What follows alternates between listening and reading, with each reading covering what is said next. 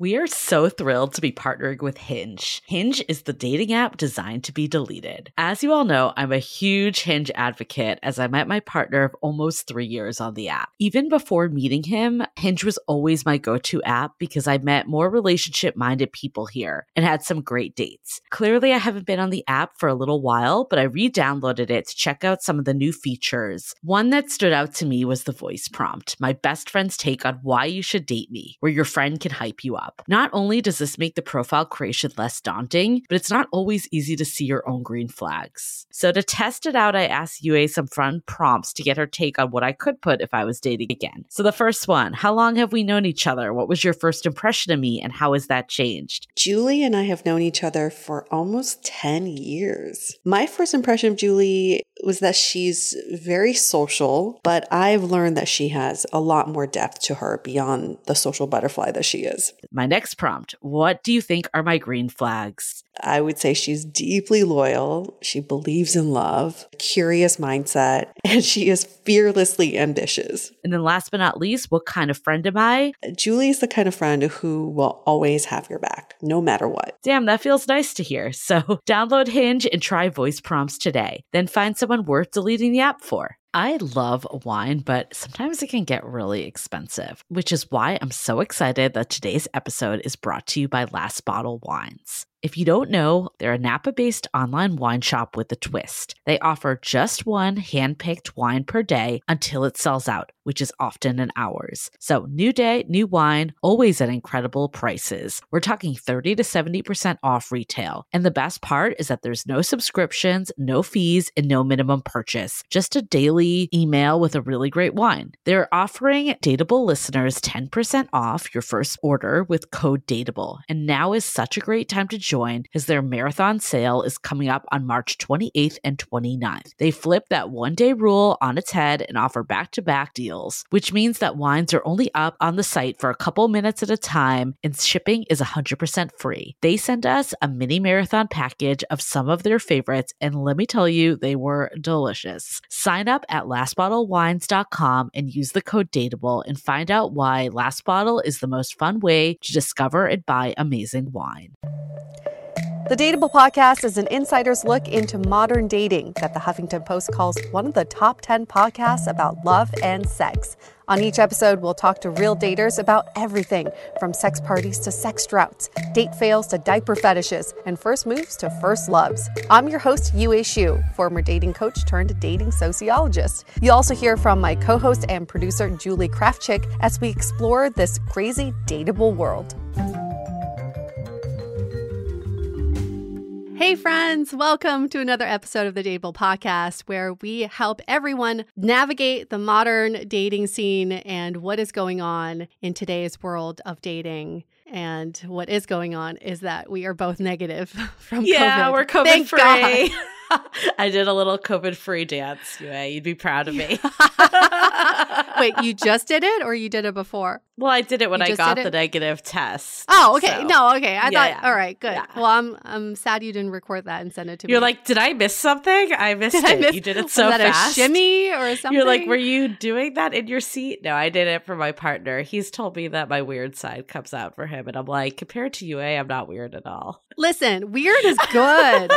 That's when he you're loves it. your He most loves the authentic weirdness. self. That's when you're most authentic. I was like, I feel like if I told Yue that you thought I was weird, she would laugh because you're always like, I'm the weirder one of the two of us. I think I'm like weirder as in I've come out as weird, but I'm closeted weird. yeah, I think you have like these impulsive weird tendencies that I haven't seen yet, but one of these days.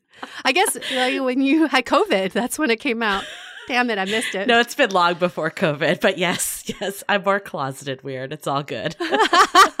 I am so happy that we were both COVID-free, though. That is like the best news ever because in hindsight, it wasn't that bad, but it was still fucking miserable. I would say in hindsight, it wasn't terrible. Like we definitely both got lucky in the cases. And I think COVID current day is a lot different than it was 2 years ago. So for that, I'm very grateful. Would I want to get it again? No. Oh, hell no. Definitely not like a fun experience.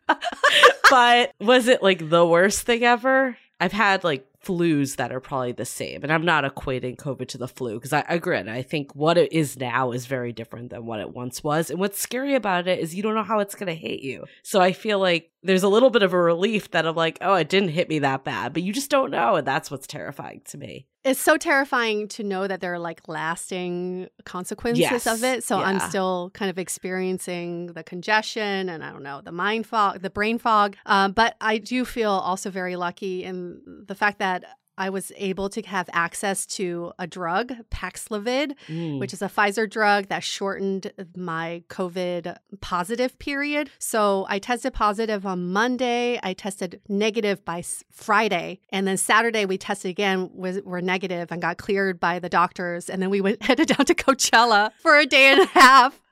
Because we're the good Asians that didn't want to lose out on the money that we paid for Coachella. Well, I'm sure that you were good and wore your mask the whole time because I know you would be. Yeah. The good thing about Coachella is that it is so fucking dusty there because it's a desert. Everyone wears a mask because you don't want to get that shit in your nose. So my experience was not my full Coachella experience. And this was my first one. So I definitely don't think this was a representative, but we were sober the whole time because we didn't want to worsen our COVID symptoms. I think Coachella would be awesome on drugs or on something where you don't feel the environment that you're in or you don't care about the crowd. But when you're fucking sober and tired and recovering from COVID, I think the crowd really gets to you. Oh, I can imagine that, like on a good day, even without COVID. That's why I avoid stuff like that. I know. It's like I had FOMO because I hadn't, I'd never been to Coachella. There hasn't been a Coachella for 2 years. So this is the first one we were able to go to. And now we live in SoCal. It was so much easier for us to get to. It was fun for what it was. And we made the best out of it. But I definitely don't think I had the full experience. And I can totally see where those memes come from because you get you get there and this is a crazy thing, Julie. Everyone's dressed up, everyone's got like full makeup and costumes and beautiful outfits and heels. And then you get there and you feel like you don't feel sexy in that environment. Okay. So like all the time you use to get ready, you have to spend almost an hour on the shuttle to get to the venue. And once you get to the venue, you spend like 20 to 30 minutes walking into the entrance. So by the time you're in, you're like, my feet are hurting. My makeup is melted. It's like 100 degrees. Yeah. It's definitely not what people see on Instagram. End of rant. I'm glad that you were still able to go. I'm glad that you'll be visiting next week and we could be reunited and we could not be scared of COVID because we're in the clear for at least a little bit. Just exciting. Funny. Don't you feel like you have like a cape or a superpower on? It's like, now we can go into the crowds and we can go to indoor dining, like let's go to Ibiza. Why not? I don't know. I feel like my COVID experience has not been nearly as exciting as yours. From the day that you got COVID it's not a bad actually thing. Going to Coachella.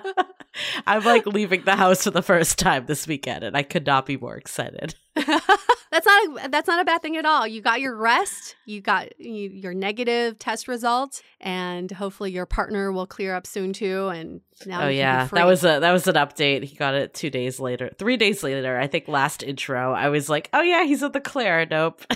There's a delay.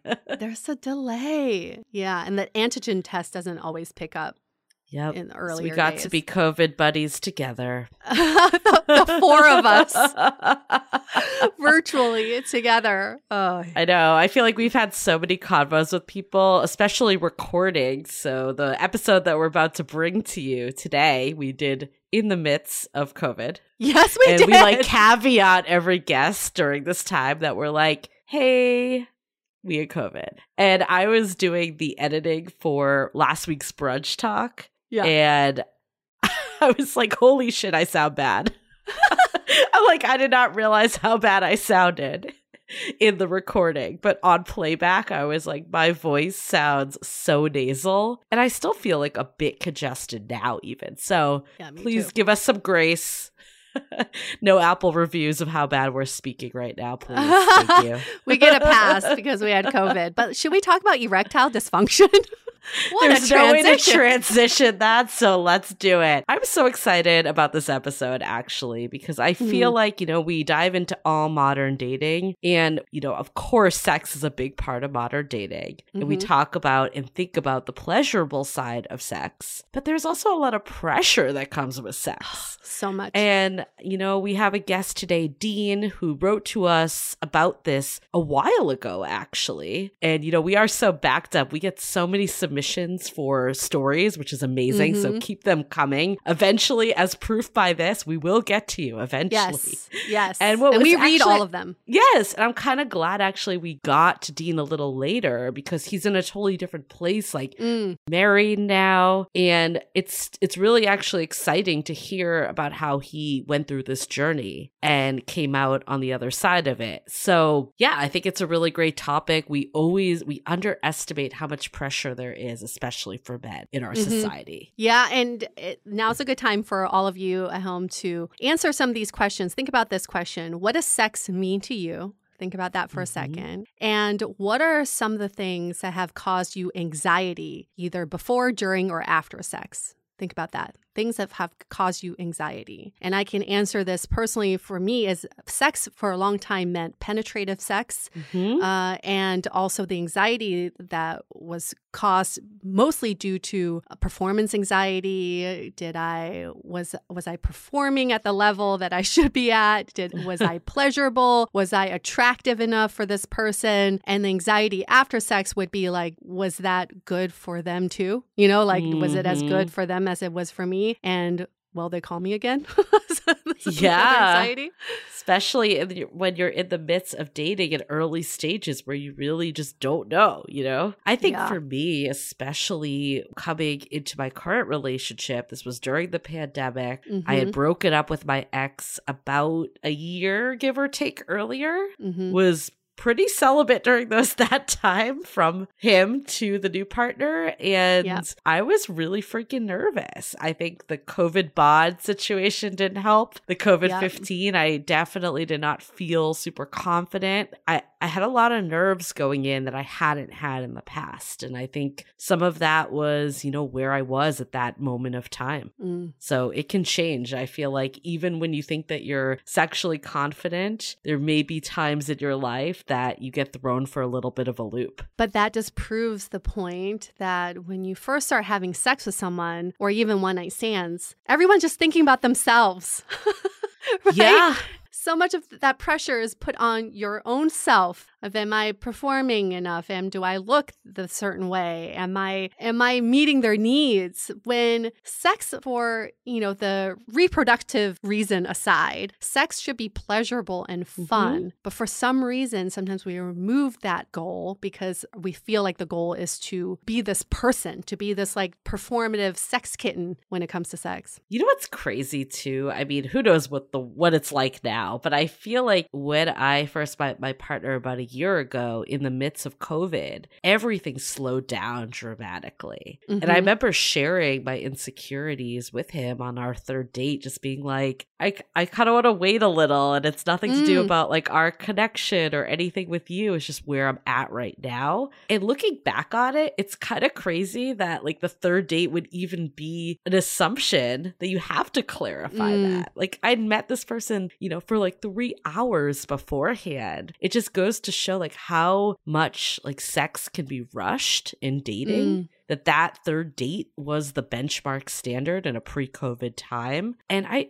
just making out with people on first dates, it's like, you don't know these people at all. It's kind of nuts. Like when you look back on it, I'm curious how it is now. So listeners that are actively dating, definitely let us know. Like, are you feeling like people are resorting back to how it used to be? That the expectation is that you kiss again on the first date, you touch, all the stuff that kind of went MIA with COVID. Is the third date still kind of the standard go-to, or have people, slow down because of the world that we're still in? Clearly, the pandemic is still not over. We are still getting COVID. That was my initial reaction when I watched The Ultimatum. I am going to bring back the show again because they filmed that show in the middle of COVID. Nobody's wearing masks. They're making out with everybody. They're actually going out to clubs when the cameras are off and bringing back those germs. I was like, how come nobody got COVID during this time? And they were all like sledding it up.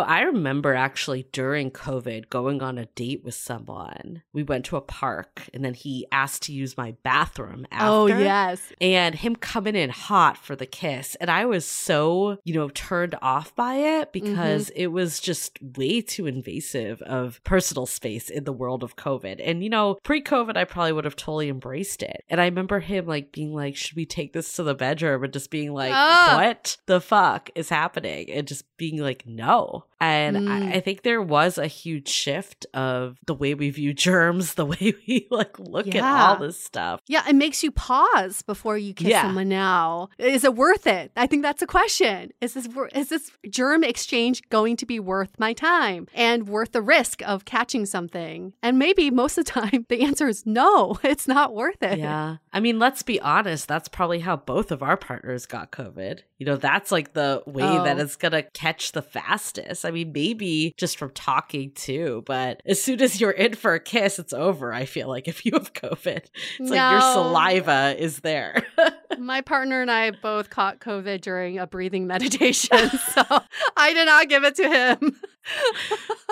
Well, more because there was a delay, but yeah, he probably got it from the breathing meditation. So many people said that story was so funny. Sure, yes, he for sure. He was also opening his mouth and breathing from his womb, during this time. So there's no way he escaped that COVID meditation. But yeah, no, I think revisiting what sex means, especially in this point of where we are in the world and what COVID has done for sexual interactions and even kissing, right? I think it's important to think about what does it really mean. I feel like we did so freely give that away for so long. Mm-hmm. And, maybe people will come out and still say I don't actually hold it to have that much of a meaning. I think everyone is very different on how they view sex, but doing these episodes, at least for me, makes me pause a bit more. Even last week's episode with Sydney, her sharing how she was a virgin until 27 and how she viewed sex, and I think about Kat Harris, the episode we did, who's still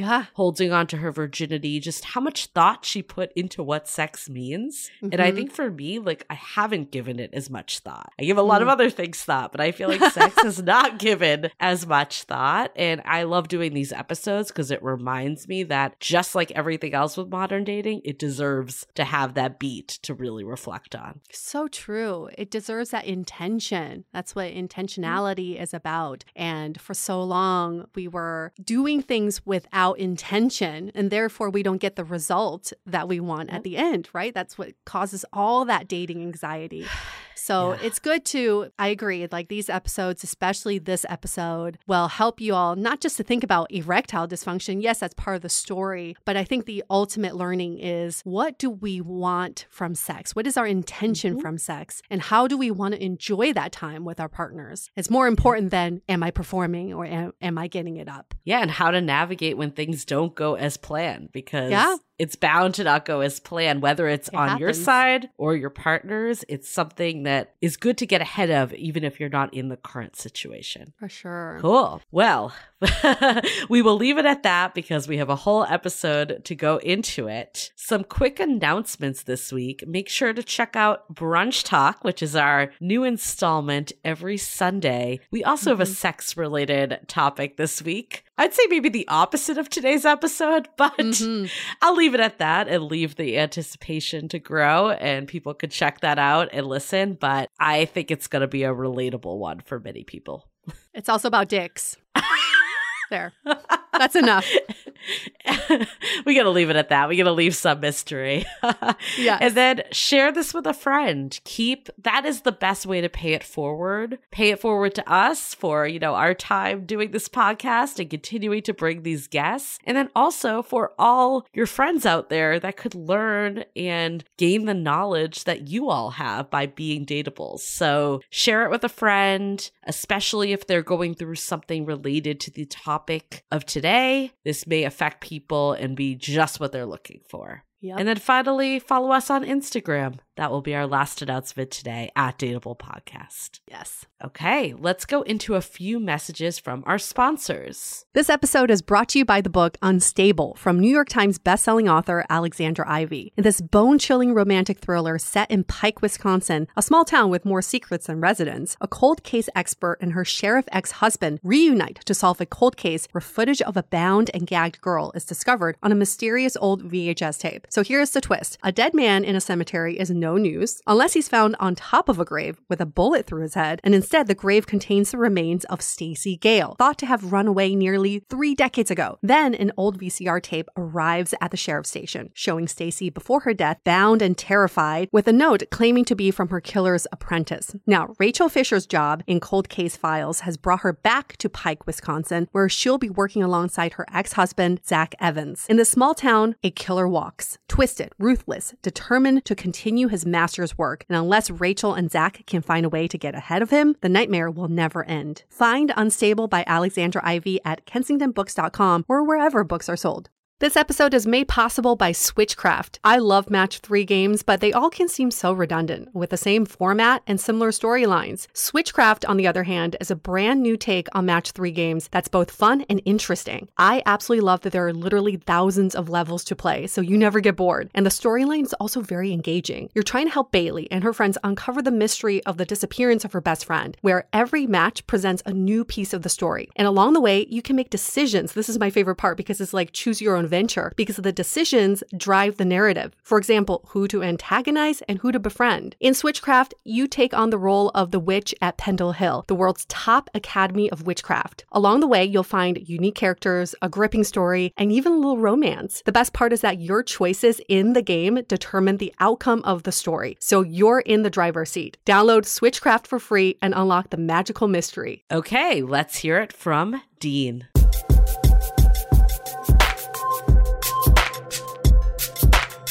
Sex can be fun, but sex can also be challenging because of all these societal pressures around sex and the fact that we're really a society that doesn't talk about sex as much. It's just really interesting to see how people come out of sex with all of these challenges that sometimes you're not able to discuss with your partner even. But today we want to really focus on ED.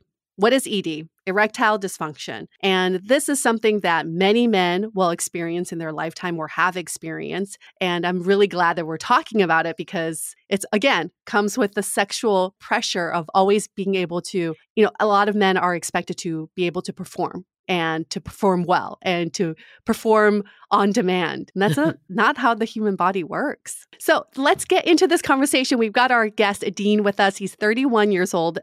He lives in San Francisco, been there for 3 years, originally from New York, and he is married. How are you, Dean? Great. Thanks for having me on the show. Of course. We're so glad you're willing to talk about this. Like you teed up, this is such an important topic. It actually made me want to look at what the official definition of erectile dysfunction was. So the definition was the inability of a man to maintain an erection sufficient for satisfying sexual activity. Is there anything that you would add to that definition, Dean? I don't think so. And I don't think I've ever defined it, or it's one of those things where if you think you have ED, it's just something you know, rather than anything that I never thought about it from a dictionary definition. Well, let's talk about your personal experience with ED. When did you first start to experience it in your sex life? Yeah, so I think in terms of my story, I was in an existing relationship for about 4 years and never really had any issues during that relationship. But after I got out of the relationship, I started dating again, and it was a lot of new things, right? New partners, new dynamics. And I had one experience where, it was probably the 3rd or 4th date. She was coming back to my place and I just felt a little intimidated by her. She seemed much more experienced and confident, and I felt like I had to match that. So I was feeling very nervous, and that was my first time. I couldn't get it up. So I wrote that as a one-off, but it just kept on happening. Like the second time, the third time, I was, it's not something that I thought could possibly happened to me before I turned 60, but it was suddenly an issue that was affecting my dating life. And when you say it kept happening, was it with the same woman or was it with different people? Yeah, it was first with the same partner, but then I thought maybe it's just her. But then with two other partners, I had the same dynamic. And that's where, I started freaking out more over time. Yeah, I think that is a misconception is that people think ED is reserved for when you're older. But many people, when they're much younger, start experiencing it. And there's just so much stigma around it. So I'm curious to know when this first started happening to you and you started seeing this as a pattern, what were some of the thoughts that were going through your mind? Yeah, I think before that, it was being ignorant about it and just trying to ignore it and denying that, right? Sort of like not trying to admit to myself that was a problem. But then once it became a pattern, I started entering like a freak out kind of OCD stage almost, where I think there's a lot of behaviors I had where like it would be kind of compulsive. Felt like I would try to test myself to see if I could get an erection randomly. Like before I went on a date, I would be like, does it still work kind of deal, right? And, of course, that's not how it works, right? Being by yourself is very different than being with a partner. So it's not like that testing did anything. It was just me being on edge and wanting to reassure myself. Well, yeah, the more you get in your head, too, I can imagine it only builds up the pressure. So you said when you were in the last relationship of 4 years, you didn't experience this. Do you think that it was because you had a level of comfort in a relationship versus being with new partners? Or why do you think that was the case? Yeah, I think absolutely. I think, when it's not something that pops into your mind, it's much easier. It just feels comfortable and natural. But new experiences can get us into like a thinking and worrying phase, right? And then I felt like once I was in that mindset, it was harder for me to get out. So it's kind of like a seal was broken for me once I had that first experience. Was this kind of like the first time that you were actually dating, or had you done dating before? I had dated before too, but this was definitely the bulk of my dating experience being in that long relationship. So maybe to some extent, it was my first time like really getting back into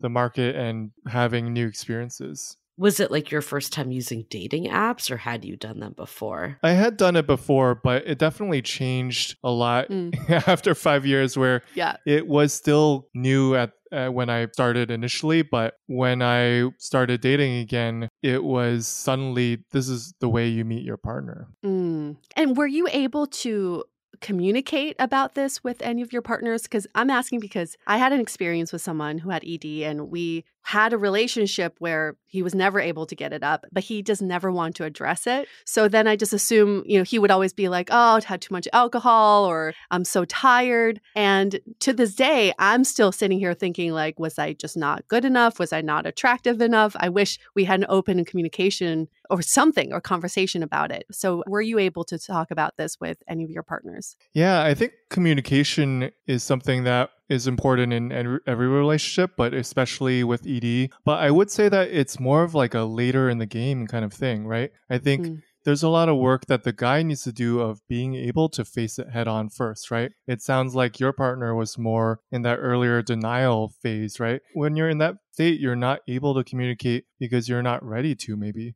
So I would say that like talking about it is important, but it is something that you have to build up to. And I think there are ways to build up to that, but it's definitely not easy.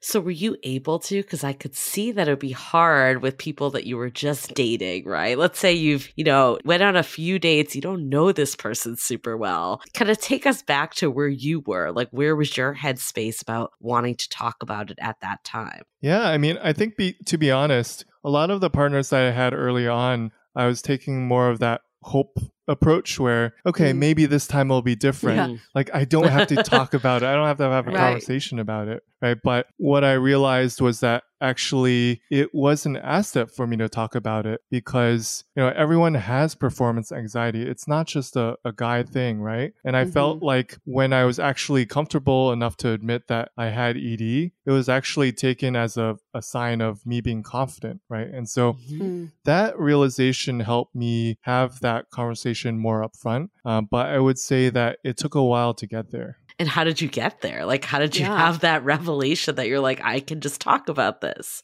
Yeah, I mean, I think you guys sort of talk about this a lot in your podcast, but a lot of it ties to expectations, right? We feel like we have to meet expectations. We feel like our partners are holding us to this higher standard. And a lot of the work that I did earlier on, and credit to my therapist, was basically, let's look at these expectations, figure out what's actually causing the anxiety, what's causing you to have the denial, and then let's just have an open look at them, right? And then once you actually look at some of these expectations, it's like, oh, okay, it's not that scary anymore, right? And so that really opened me up to having that conversation with partners. Well, I want to focus on that a little bit Yeah. more. At what point did you decide I need to seek help? And what were those initial conversations with the therapist like? Yeah, so I think what I did early on was first go to see a regular doctor and rule it out being a physical problem. I got my testosterone checked and basically all my indicators were fine. So the doctor was like, yeah, it's probably 100% psychological.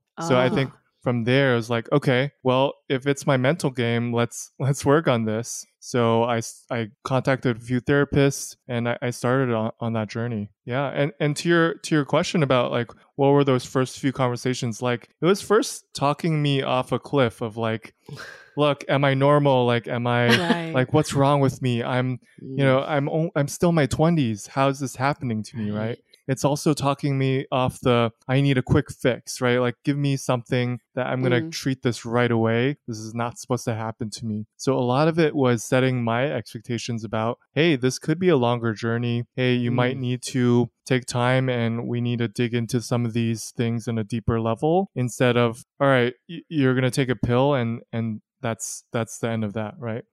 I think pills are something that can be very helpful, but if it's a purely psychological issue, if you're just using it like a crutch, right, when that crutch fails, you're totally screwed. So I felt like I really needed to meet with this therapist and do that mental work to be on the path to recovery. I want to dig into these expectations around sex, but before we do that, I want to go back to your dating life because I can imagine this would be really hard to date when this is in the back of your mind. Like, okay, I'm going to have these great dates and then it's going to get intimate and then this is going to happen. Could you kind of walk us through like how your dating life was, how this impacted it, and then like what happened with these partners when this would happen? Yeah, I mean, definitely it was tough to date with this issue, right? I think learning to deal with needing to, I think it still ties back to expectations, right? Because the man is supposed to initiate, the man is supposed to be sexual and be suave and strong and forceful. And it was hard for me to be confident when I was feeling not confident, right? And especially I'm an Asian man, and Asian men, I think traditionally in society, it's like you're definitely being emasculated, and from a dating perspective, Asian men are desired the least, right? So it was doubly challenging. So I think the biggest thing was it did affect my confidence. I'm naturally pretty secure in my attachment style, but I definitely got into my head a lot, and I thought a lot about different things, and I think it really affected my early partnerships. I think the first one that I had the issue with, it really ended poorly because I didn't know how to talk about it. I didn't know how to deal with it. And then my partner at the time thought it was her issue and like she wasn't feeling good. And so like every session we would have just ended in disappointment. Is definitely recipe for failure in a relationship. That is so crazy to think about, that you were in a stable relationship where you didn't have any of these issues. And all of a sudden you found yourself dating again. And it's because of these societal pressures and expectations. You are back at, experiencing these issues that you didn't have when you were in your last relationship. I feel like that says a lot about modern dating in general. It just like gives us so much of these insecurities and pressures for really no reason, because you were like, the whole goal is to get into a stable relationship. Right. And but like in the beginning stage of dating, it's just so much anxiety around it. Yeah, absolutely. I think it was definitely tough to be able to date in that setting. And it took time for me to feel confident again and get my groove back. Well, yeah, I can imagine too for both of you and the partner that you were experiencing this with. I can only imagine how defeating it must be every time you go to have sex to just be like, well, that didn't work out. Now we both feel bad. I wouldn't want to do it. Like, I totally get where it's just so hard that like if everything else is going well, then this is the one thing. I mean, I know this woman and other partners are not on this call, but did you ever talk with her further about kind of how she was feeling? Because I definitely have been there myself too. And you do think you're doing something wrong. Yeah, I did have conversations with some of my partners. And I think what I took away from that was like, it's really important for the partner to take care of themselves too, right? Because it will impact you emotionally too, thinking it's your fault or you're not attractive enough. And even though you know that the answer is it's not you, you still have to keep reminding yourself that, right? Yeah. So it's not good enough to just know that's something that you have to keep reminding yourself of. And it's something that I would say that it's really helpful if the partners is able to have outlets and be able to express their own insecurities to someone else, right? Because the worst thing that can happen is for both parties to have insecurities and you know, you have more problems than what you started with. Well, I think it just speaks to the expectations around sex in our society so much too, that we have to finish. And it's almost like if the woman doesn't finish, it's not that big a deal, but there's something wrong when the man does. And I've definitely seen myself fall in that trap too, but it's something that's been ingrained in all of us, men and women, that in order to have good sex, like the guy needs to get off essentially.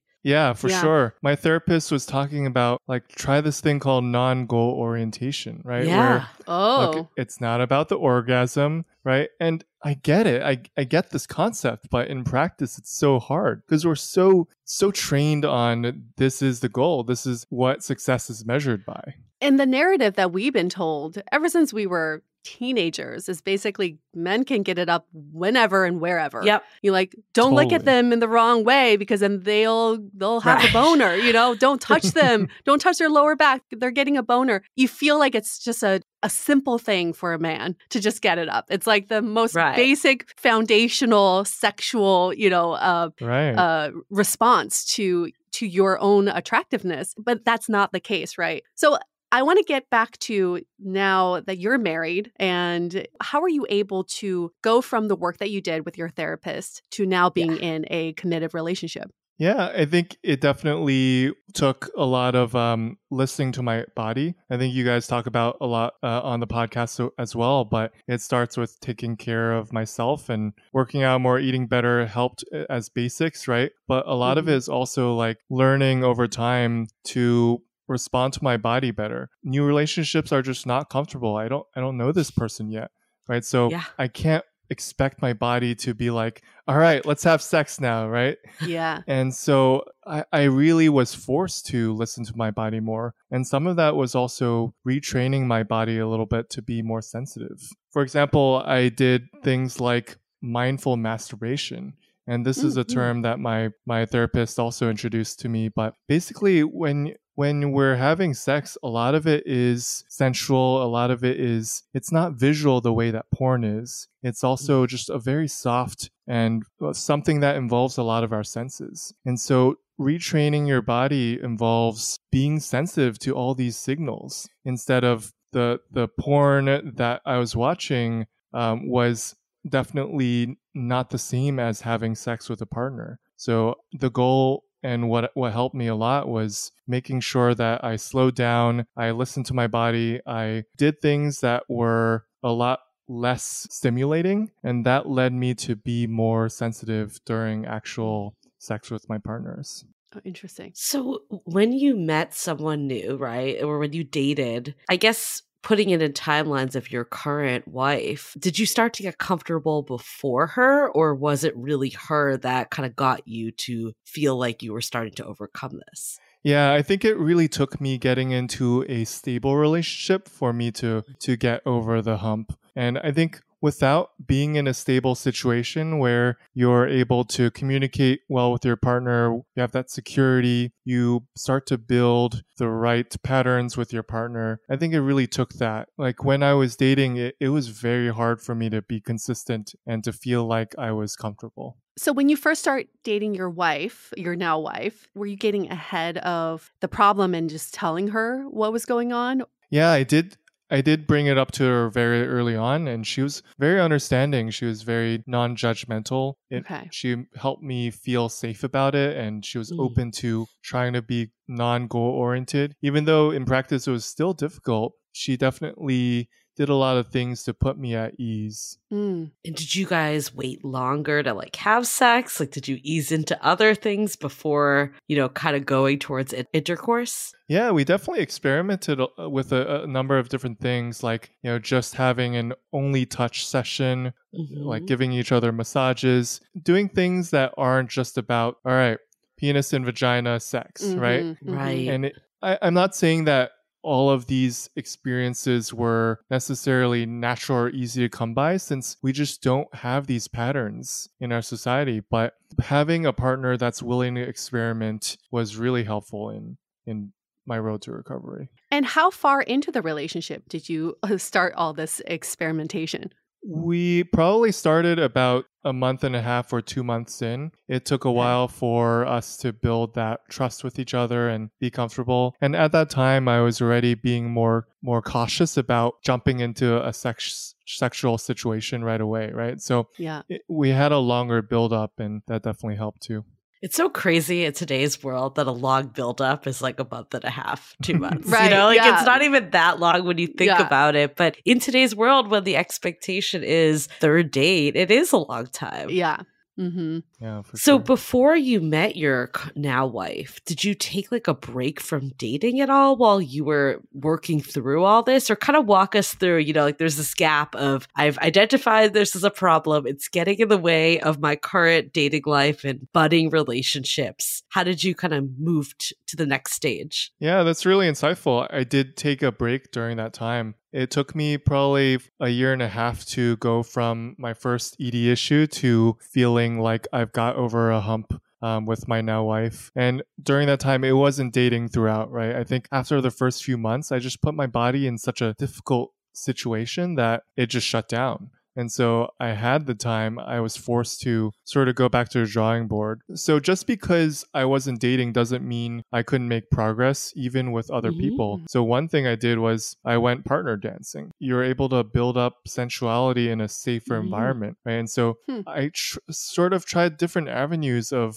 helping my body be more comfortable in different situations, right? I think a lot of what I was doing was also being able to talk about it with some of my friends. And I think that's a big step, actually, because first you're in denial mode, like you can't even admit it to yourself. But then to really overcome it psychologically, you have to really believe that it's not an issue that's impacting your life. It's not something that you're shameful about or you feel a lot of stigma towards, right? And so once I was able to reveal it to my therapist, I was then able to reveal it to a close friend. And after I got a good reception from him, I started talking about it to other friends. And it kind of snowballed. And I'm lucky to have a friend group that was very supportive. I imagine that if someone reacts negatively to that story, it could send you down a tougher path. But I was able to have great conversations about it. I feel like friends are so essential on the dating journey. It's one of those things that is the most overlooked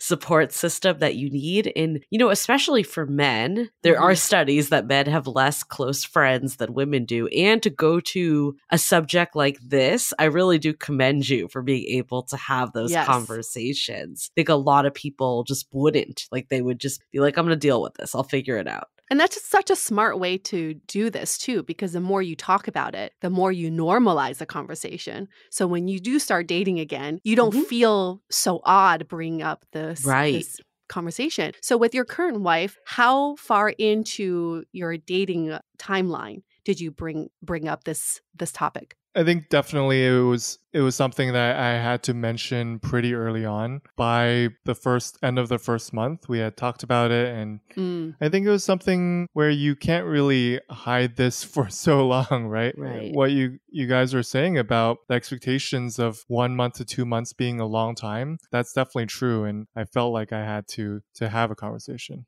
Well, yeah, then she starts being like, does this guy not like me? Like it Right. brings up all Yeah. this stuff, right? Which it's so interesting because I feel like we always turn to ourselves. Like we're all selfish, inherently selfish people that we always turn to like how it's impacting us. And it's never like, oh, it could be something that has zero to do with us. Yeah. Let's hold that thought for a few messages. This episode is sponsored by Via. We all know there are things that can help set the mood in the bedroom, but did you know a little THC could also do that? Yes, Via has developed a unique blend of pleasure-enhancing cannabinoids, libido-strengthening herbs, and a low dose of THC all into one mind-blowing gummy called High Love. This gummy, wow, it will awaken your senses, increase blood flow, and intensify any sexual experience. I've been pleasantly surprised by the High Love gummies because it is just the right amount of THC for me to have a good time without feeling sleepy. And hey, if THC is not your thing, Via also offers a wide array of other gummies without it. And everything legally ships in 50 states with discreet packaging directly to your door. So if you're over 21, you can get 15% off and a free pack of award-winning Dreams THC plus CBN sleep gummies with our exclusive code DATEABLE at viahemp.com. That's VIIAHEMP.com. Let the gummies work their magic. Head to viahemp.com and use the code DATEABLE to receive 15% off and one free sample of their Sleepy Dream gummies. That's viahemp.com and use the code DATEABLE at checkout. Take your passion and pleasure to a whole new level with High Love from Via Hemp.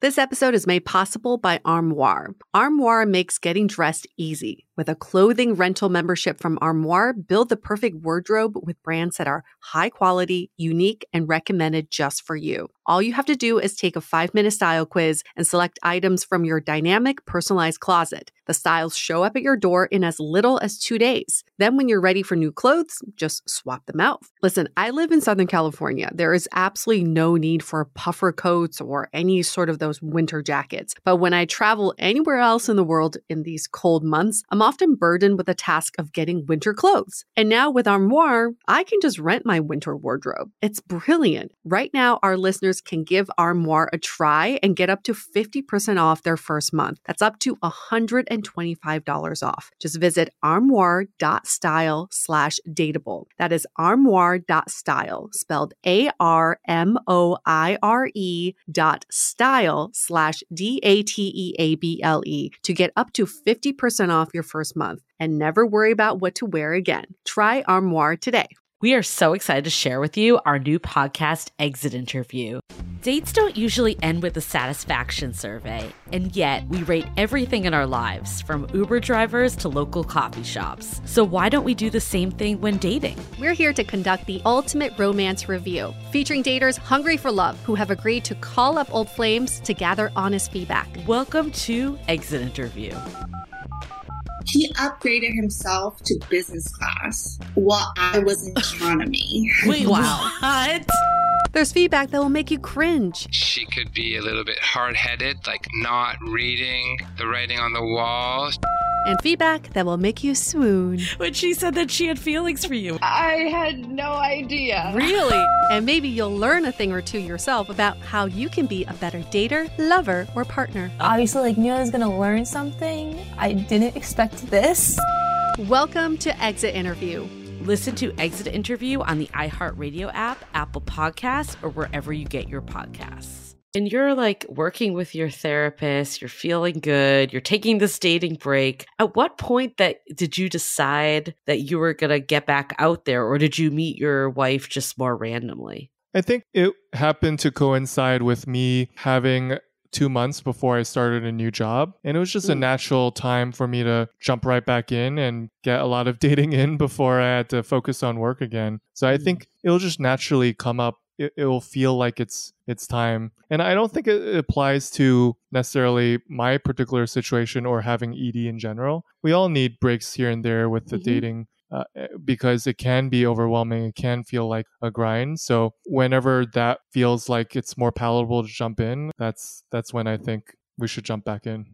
I would love to explore some of the conversations you've had, because I think that's kind of the blocker for a lot of people is how do I communicate this with someone new I'm seeing? So could you give us verbatim some of the conversations you had? How were you able to bring it up in early dating? Yeah, I think one of the key lines I used was probably, hey, this is really hard for me to admit, but I've been struggling with ED for a while. I think that's the main phrase, right? And then that leads to a reaction for the partner. And if they react positively or in a way that shows curiosity, then I can reveal more. Then we can start having a conversation of, hey, I think for the first few sessions, I want to take it slow. Let's try these things.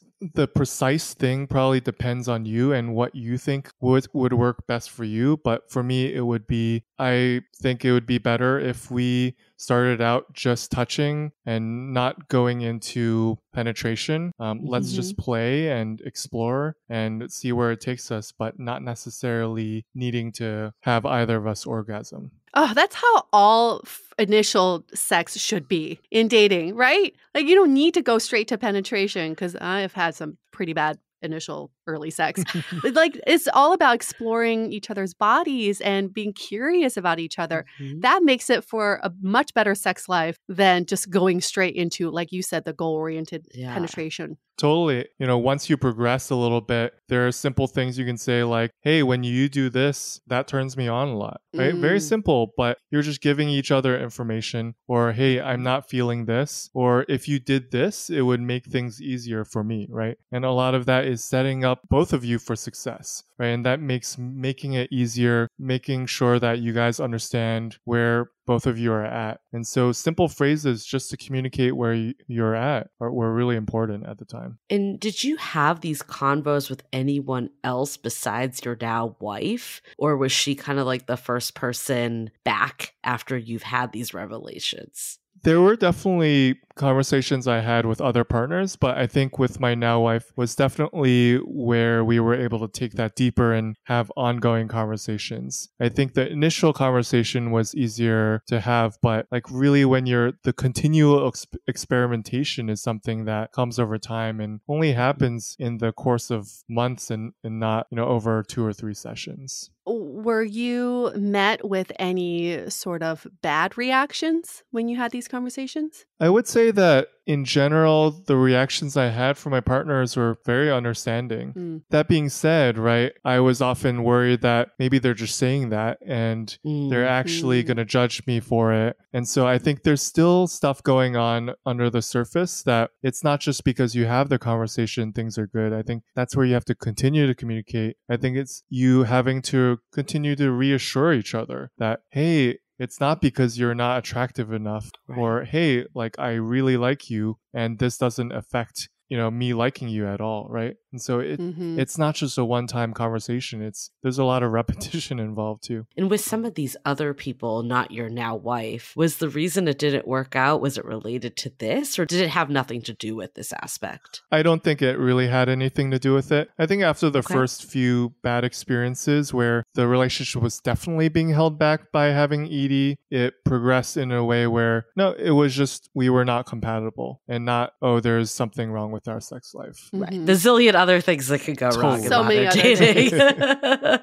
How do you think do you think it was your current wife and the way she was able to meet you? Or do you think it was where you were on the journey, or a combination of both? I think it's definitely a combination of both, where I was finally ready in terms of listening to my body more and chilling out about it overall. And then also her being just really non-judgmental and helping me feel safe, right? So it's definitely a combination. You talked about some of her reactions. I would love to get into that a little bit more. For a partner to show that compassion and understanding, what are some of the other things that she said to you after you had revealed this topic? Yeah, I don't think it's necessarily anything she said. It's more the way that she said it. which is very soft. And you can tell when someone really cares about you and, is trying to understand what's going on. So I don't think there's anything in particular she said that was game changing, but it was just me feeling like I could be comfortable with her and I could share with her and I could communicate with her. I know you said that you started off doing more experimentation and easing into things. Did you ever hit a point where it just felt like you didn't have to worry about it? Or was this always something that was kind of top of mind in your sex life? It definitely hit a point where I wasn't worrying about it as much, but I will be honest in that this is an ongoing journey in the sense that it will still pop back into my head. And there's nothing I can do about it when it does other than just try to stay in the moment. But I would say that it will vary from time to time. And there are times where I'm not worried about it at all and I'm just fully in it. And there are times where to make sure that we pause and we don't get ourselves into a situation where I'm in a negative place again because I wasn't feeling good. Right. Are there any tactics that you can, share with people that kind of help you stay present and not be in your head? Because I do think that is one of the biggest challenges with this is the more we get in our head with it, the harder it becomes to not have it happen. Right. Yeah, I think a lot of this ties back to practices around meditation too, right? The way that we all try to deal with anxiety is also partially solved by meditating and having that approach where you're just present, you're practicing, you're paying attention to your breathing, to your body. So a lot of those things are not just ED practices. They're things that will help you have better mental health overall. And so, I think that's what I recommend. I think I might have mentioned sensory awareness, but if not, I think that's really a practice where I remember sitting outside in a park and just for 20 minutes, I would turn to one sense after another and just focus on that sense. So for example, like just trying to smell and seeing what smells come through my nostrils and then moving to sight and just seeing every blade of grass. It sounds a little bit crazy too, but I think it's part of the practice that I built around trying to be more sensitive and more aware of my body. And that's definitely helped me be more present in interactions with my partners. I feel like that's something we should be doing all the time. This sensory mindfulness and meditation is so important. We actually had a guest on, Shirzad, who came up with the positive intelligence quotient, and he has this whole practice around positive intelligence. But the exercises are all based on singling out your senses. So you're only feeling one thing at a time. And after you're done with that, basically calms your mind so you can tackle whatever issue or challenge that you have at hand. So I think that's just something we can all learn to do. And I think also with sex, a lot of times we're not feeling it. No. There's just like you're doing it. You're going through the motions, but we're not taking the time to be mindful and be present to feel it. And I met someone recently and he said something to me and I was like, this is so simple. But he's like, the whole goal of sex should be fun. Yeah. That's like the goal. As you're experimenting, playing around, and getting to know your partner's body, that should be fun. Mm-hmm. I think this conversation definitely reveals that side that we can all do more of, especially in the bedroom. Yeah. Definitely. I feel like, Dean, even as you were just saying all that stuff, I'm like, oh my God, there's so many senses that can happen during sex. And we're not thinking about any of it. We're not taking in the moment. We're jumping to the finish line. We're so goal-oriented that we're not enjoying the process, which I think, goes back to what you were saying, Yue. It's like, it's supposed to be fun. Yeah. If we're just trying to skip to the end, what's the point of even doing it in the first place? Yeah, for sure. And even this entire ED journey, I feel like has been an opportunity for me to experiment and even have good experiences from it. And it's something where it's not just a negative thing that was burdening me. It's something that pushed me and helped me grow and led me to experiences that were fun. So I think that's definitely also something that I want to make sure folks that are suffering from this, they're framing it in a way that helps them have a more positive mindset and have it as an opportunity for the growth. I feel like sex too, we think about it in such a hetero perspective of penetration. Experiencing ED, has it made you more exploratory in other avenues of sex? Yeah, I would say that it has, but not to the extent that I expected. I think it was easy when I felt like I was back in the groove and not dealing with ED to revert back to the traditional way of having sex. So I think a lot of the experimentation was during this time when I was trying to get back there. I wish I could say that, yeah, I've totally transformed my sex life because of that, but I think it's still an ongoing process where we all can be better about experimenting. And I think it's a tool that we have in our toolbox. And even if someone's had a lot of sexual partners, doesn't mean that they know your body. Sometimes we feel like, oh my gosh, this person's dated for a long time. They are probably more experienced at sex than I am. It doesn't mean that they are more experienced with your body. It just means that they've done it with other people. So I don't think, I can see how that could be intimidating, but that shouldn't be a barometer for how someone will be like in bed with you. And Dean, you're the one that reached out to us and you really wanted to tell your story. So I'm curious to know, what are some of the things that you wish you had heard in the beginning of your journey that you want to tell someone now so you can pay it forward? Yeah, for sure. I think a lot of it is around just telling folks that there is an alternative path. I think I mentioned it up front, but it's not just about the quick fix and about taking a pill and being done with it. I think it's really an opportunity to dig into yourself and be a more resilient and better human. And so I think what I would say is just chill out, right? I think that's one of the biggest thing.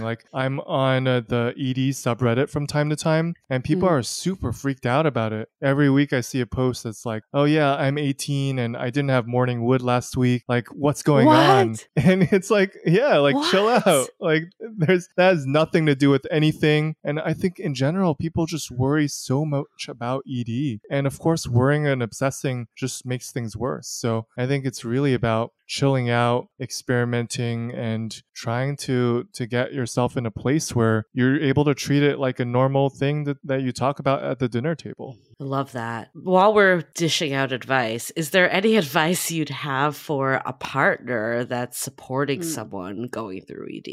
Yeah, I would say definitely number one is still to take care of yourself first, right? You don't want to have both partners having issues and them creating this extra tough knot to resolve. And so it's really about making sure that you check in with yourself, right? Am I feeling insecure because we're having issues in the bedroom? And reminding yourself that, hey, it's not me. This is something that I can help my partner with, but it's not something that is because I'm not attractive enough. I think that's one thing. Another thing is just creating safety, right? I think my wife did a really good job of just being curious, being warm, and that's a huge part of it, right? A lot of these guys are probably in that first stage where they're still not able to talk about it. They feel shame, they're in denial, right? And a lot of it is being in a safe relationship and a safe environment and being able to finally address it and start experimenting and start coming out with solutions. So I think the last piece to that is doing some gentle nudging and figuring out where the guy is in the process, and if he's really in that denial process and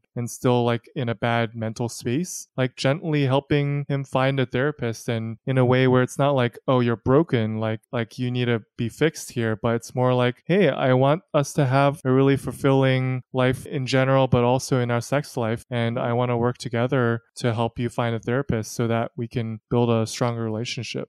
I feel like sometimes we think that we need the magic words, but what I'm gathering from you and so much of relationships, it's just being there and being open and be the way you show up is so much more important than even having the solution. No one's looking for the solution. They're just looking to be heard and seen. Absolutely.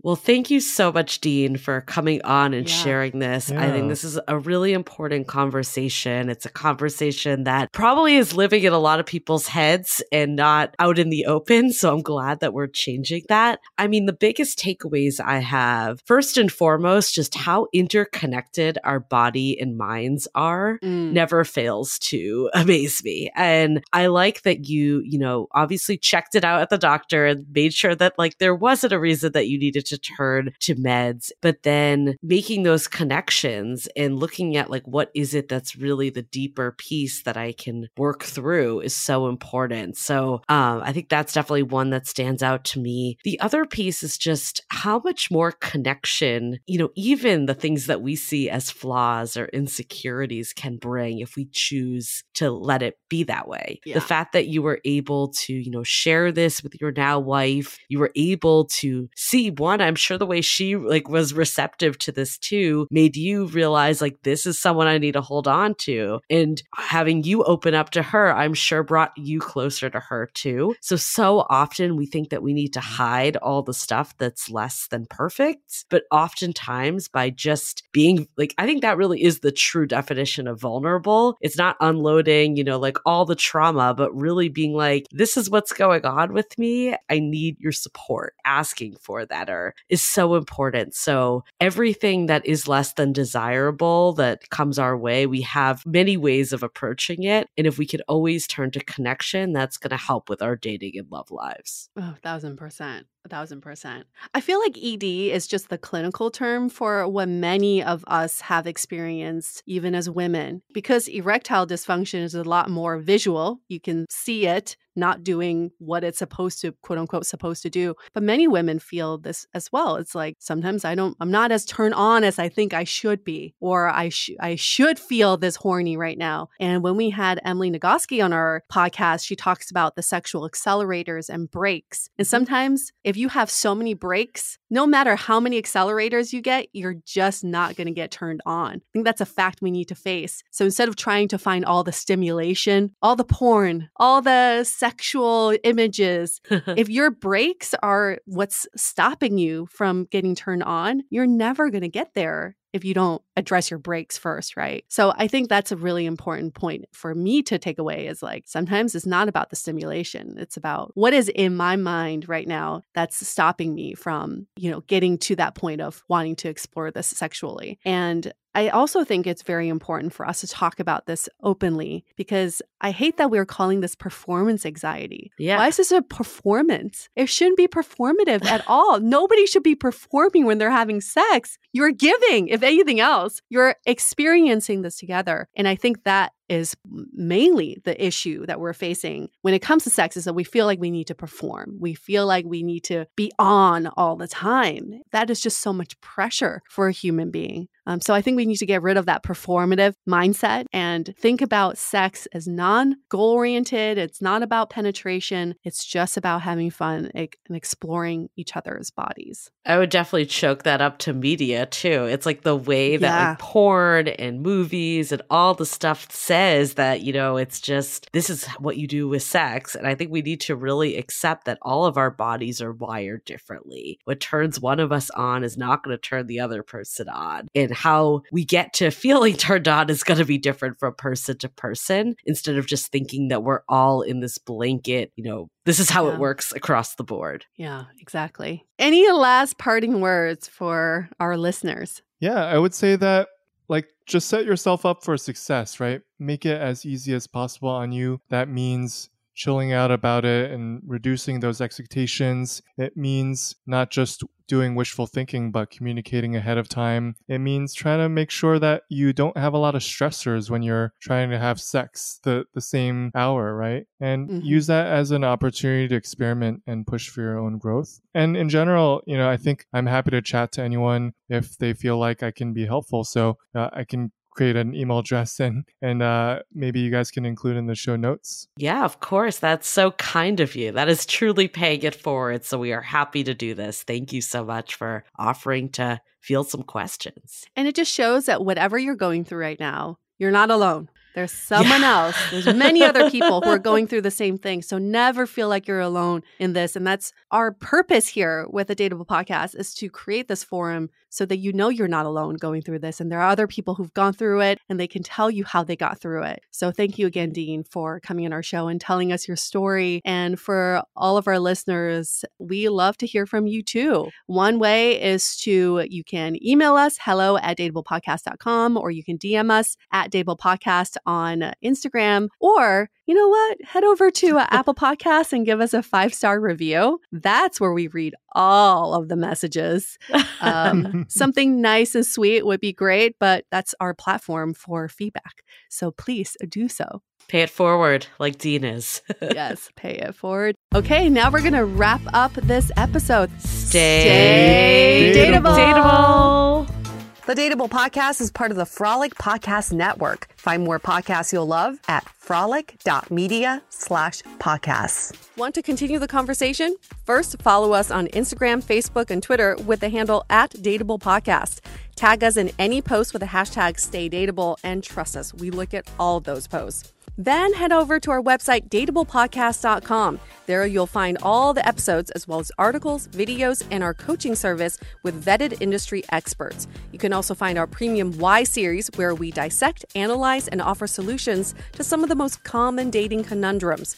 We're also downloadable for free on Spotify, Apple Podcasts, Google Play, Overcast, Stitcher Radio, and other podcast platforms. Your feedback is valuable to us, so don't forget to leave us a review. And most importantly, remember to stay dateable.